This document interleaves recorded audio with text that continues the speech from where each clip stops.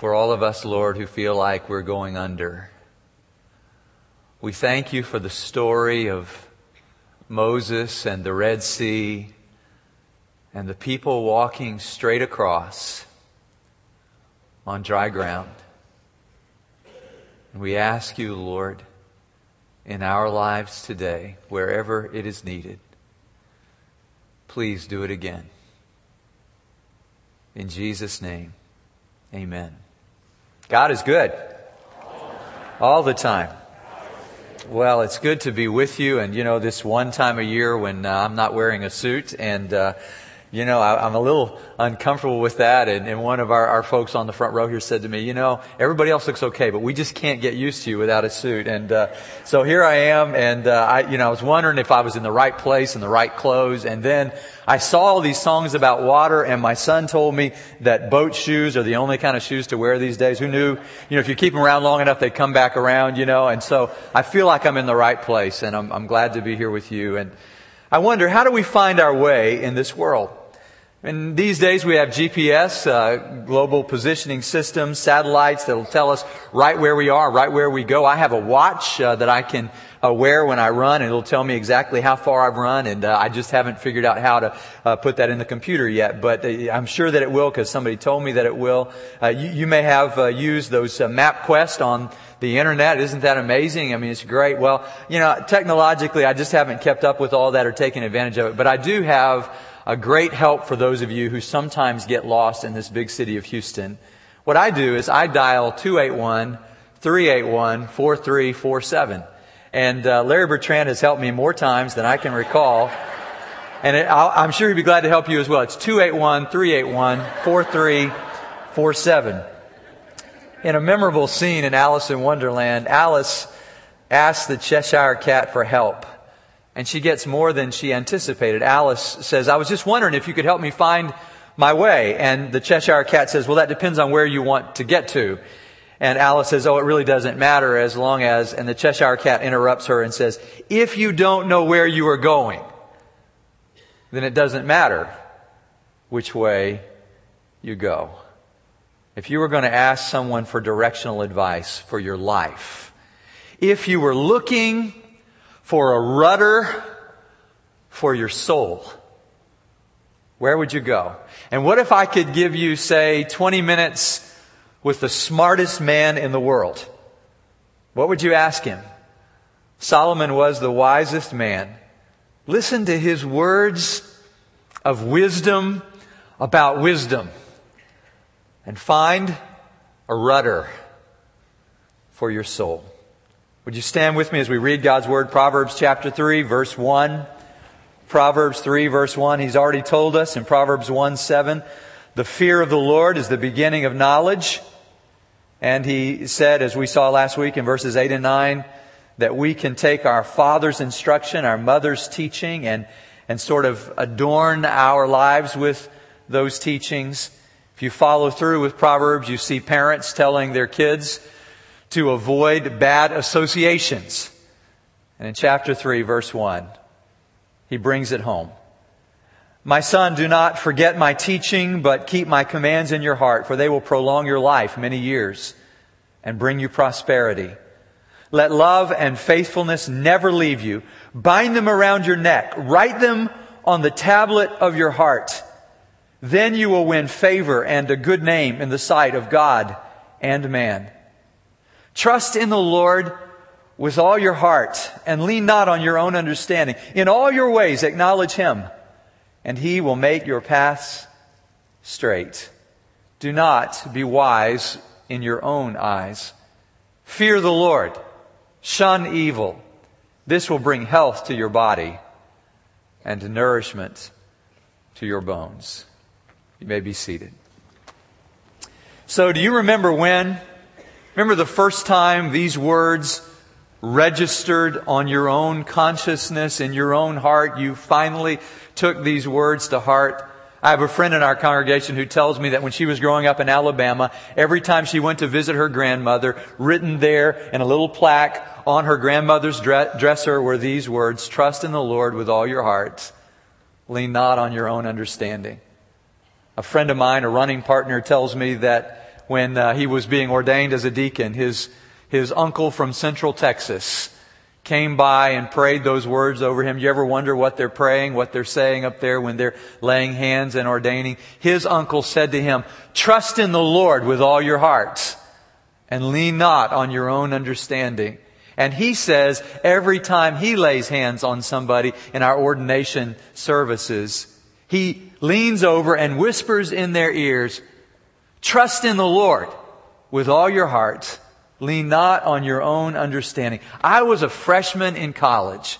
I'm sure I was wrestling with some decision that was going to affect my future. I was struggling at that time. I remember seeking God's will about when to begin to pastor a church, and I had an opportunity to preach in view of a call at a church coming up, and at the same time I was seeking God's direction. I was hanging out over in the music school looking for somebody who could play the piano for my church and be my wife, and I was just, all these big decisions were in front of me. And one day I was reading through the book of Proverbs, and I came to this verse, and it was, you know what this is like a lightning bolt that hit me? Trust in the Lord with all your heart. And I found in these verses both a pattern and a promise. Whether you're making big decisions or little decisions, Solomon had the wisdom to say, as wise as he was, this is how we know he was really wise, when he said, it's not about our own wisdom, it's about God's wisdom. James says, if anyone lacks wisdom, ask God. He gives freely. Just ask Him. God would love to make you wise. God is not playing hide and seek with us. He's playing seek and find. When you seek me with your whole heart, you will find me, he says. And Solomon knew, do we know that God is the fountain of wisdom? And if we need to be wise, we need to go to Him. It's not a matter of diligent search for the truth. It's really a matter of trusting Him to inform our hearts so that we make informed, or should I say transformed, decisions when He renews our minds. Do you see this pattern? How do we make a decision? Yogi Berra said, if you come to a fork in the road, take it.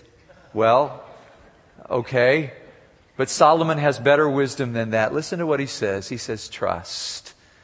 Trust, this word is beautiful.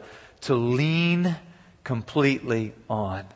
Trust, he says, in the Lord with all your heart. Because wisdom is spiritual. It's not just cognitive. It's not just a matter of developing your mind, as important as that is. It's about, he says, developing your heart. So he says, you trust. Where do you trust? You trust in your heart. And he describes it there for us. And you say, well, I didn't know that was about the heart. I thought it was about the mind. But if it's really all about just intellectual comprehension, then why do we sometimes say, do you ever say, I knew in my heart?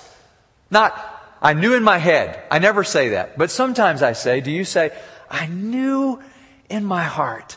Because in the heart, the Hebrews understood, the heart was the place of deliberation. It was the place of desire. It was the place of decision. It was the place where people met with God. Not just in the place where I store algebra formulas from the 8th grade, but here in the center of my volition, where I meet with God, the center of my personality. In that place, I either trust God or I don't. And my word to you this morning is, don't doubt God's goodness. Trust Him, because He is so incredibly trustworthy. And the South African pastor, Andrew Murray, said, God is working to gain in us a deep sense of assurance and confidence in Him. If you look, he says, at the whole of Scripture, again and again, what it says is, you can trust me. You can trust God. Trust in Him with all. And maybe all is the biggest word in verses 5 and 6. Trust in the Lord with all. In all your ways, acknowledge Him. Put your full weight down on God. In these days when airlines are charging us just to bring a suitcase on the plane, it's interesting to me to think again of the story of Uncle Oscar, who took his very first plane ride at the behest of his family, who encouraged him. He didn't want to get up on the plane. He didn't like to think about flying, and he made the trip, and he gets off the plane. His family's there to meet him in the airport. This is kind of old school. They're there to meet him in the airport, and they say, "Uncle Oscar, how was your flight?" And he said, "Well, it wasn't as bad as I thought it would be, but I never really put my full weight down."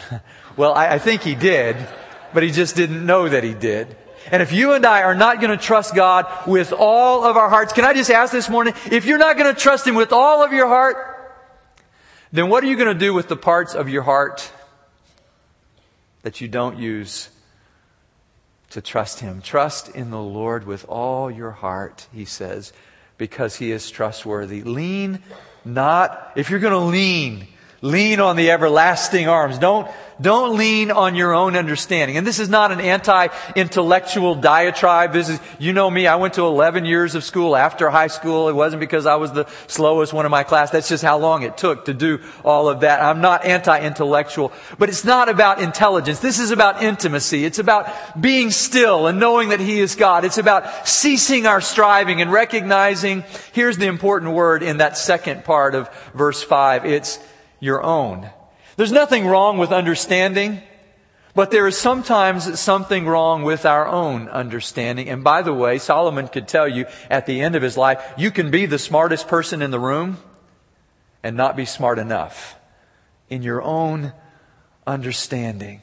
And we can be like that country preacher that Paul Powell tells about, who was preaching to his people one morning, and he said, some people say that following the Lord is ignorant. He said, if following the Lord is ignorant, I pray right now, Lord, you would make me ignoranter than a mule. And Paul Powell said that was probably one of those prayers that was answered even before he asked. Well, we can be ignorant in our own ignorance, or we can be wise in the wisdom of the Lord, the wisdom that comes from God. We can lean not on our own understanding, but we can lean on God. And I just have to say to you, there is a rationalism in our world that Gandhi said could become an idol every bit as much as a piece of stone or wood. When you and I, nothing wrong with being rational, by the way, I'm in favor of being rational, but rationalism as an idol is as bad as any idol that you and I know. If you and I say, man is the measure of all things, as some of the philosophers said, if you say, well, my mind is the most important thing, and it's really all about human wisdom, and there's a new wave of neo-atheism these days, people who are espousing atheism again in the name of intellect, and there's some great answers to those things. Dinesh D'Souza, What's Right About Christianity, Tim Keller, The Reason for God, where they say we can use our minds to embrace God and understand. But we dare not lean on our own understanding, lest we lean on it and find ourselves falling off a cliff. There is a danger. And the problem with this new sort of rationalism, and I think there's a new sort of rationalism sometimes within the church that says, if I've got the text, I've got the truth. And believe me, nobody loves the text more than I do. But the Scriptures say, if you have the Son, you have life. It's not about intelligence. Listen to me. It's about intimacy with God.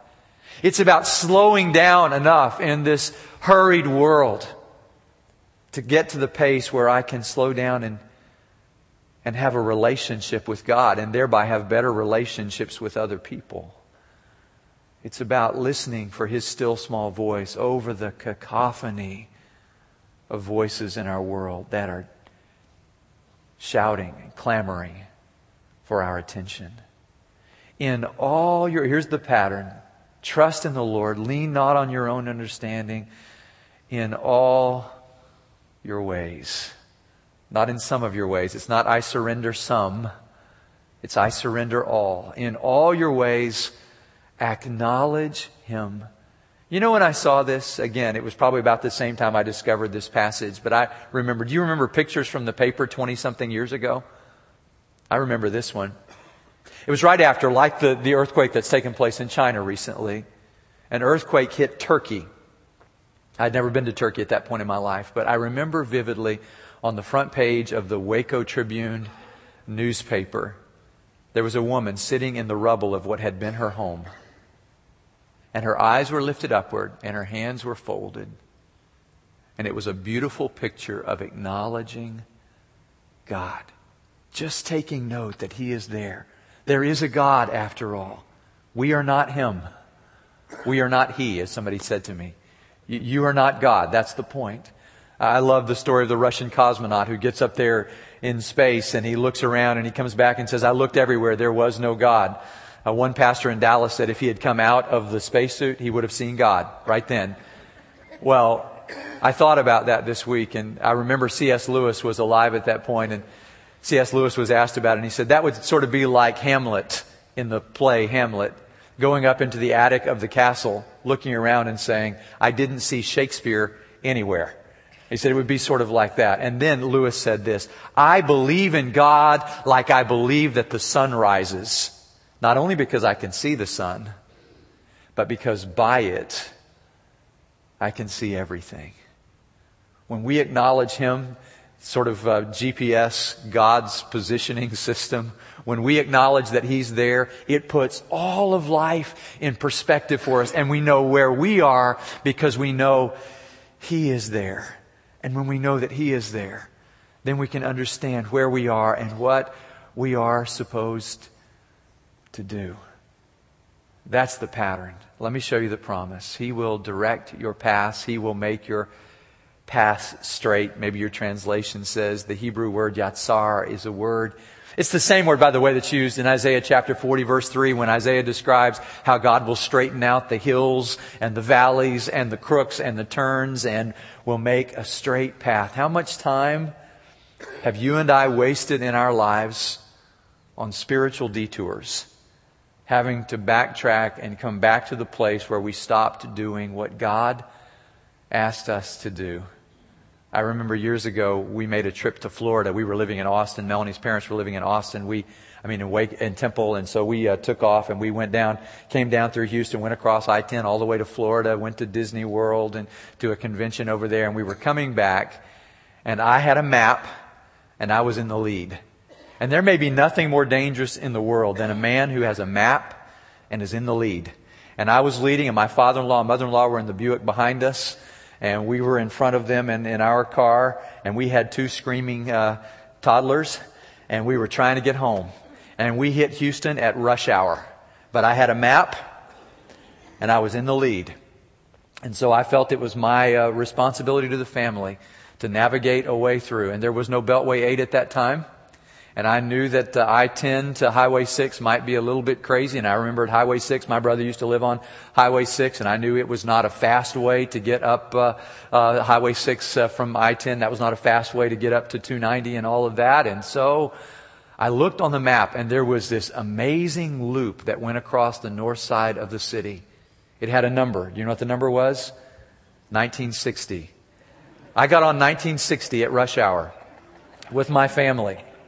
And we waited 5 times for every light to change. I was the least popular person in the whole family by the time we finally got through. We were making record time, which is very important to men like me, until we hit Houston at rush hour and I took 1960. I'm not sure my family has yet forgiven me for taking 1960, but to this day, having lived here 10 years, I have a little bit of an aversion. Even though I love County Line Barbecue, I have a bit of an aversion for 1960. How many detours? How many spiritual detours have we had to take in our lives because we leaned on our own understanding? I'll tell you about taking the right way. I'll tell you about Bishop Walpole, Hugh Walpole, the novelist's father, who said, if you're trying to decide which way to go, always choose the path upon which falls the shadow of the cross. Jesus said, if anyone would come after me, let him deny himself and take up his cross and follow after me. I mean to say to you what Robert Frost said, that if we choose the path that God wants us to go, it will make, what did he say? All the difference. It will make all the difference. My youth minister's wife used to sing when I was in high school this wonderful song, God has a way for every planned creation, a path for every star to go. He drew the course for every river's journey. Now I know He has a way for me. I place my life in the hands of God. Those hands so scarred, now outstretched for me. And wherever it may be, over land, oversee. May your will sublime, O thou God divine, be mine. Or as Jim Elliot said, your will, Lord, nothing more, nothing less, nothing else. This has been the theme of my life. It has greatly simplified my life to understand that God had a plan and that plan was the best way for me to go. And I chose as a very young man to follow that path. And I can testify with Frost that has made all the difference. And I'm inviting you to follow that pattern so that you can receive that promise. Would you pray with me? Heavenly Father, I thank you for your plan for our lives. It is not a plan that we always understand in our own minds. But I thank you that by your Spirit, you reveal to us the truth we need to take one step at a time, following Christ. I ask you to help us to do that. In Jesus' name. Amen.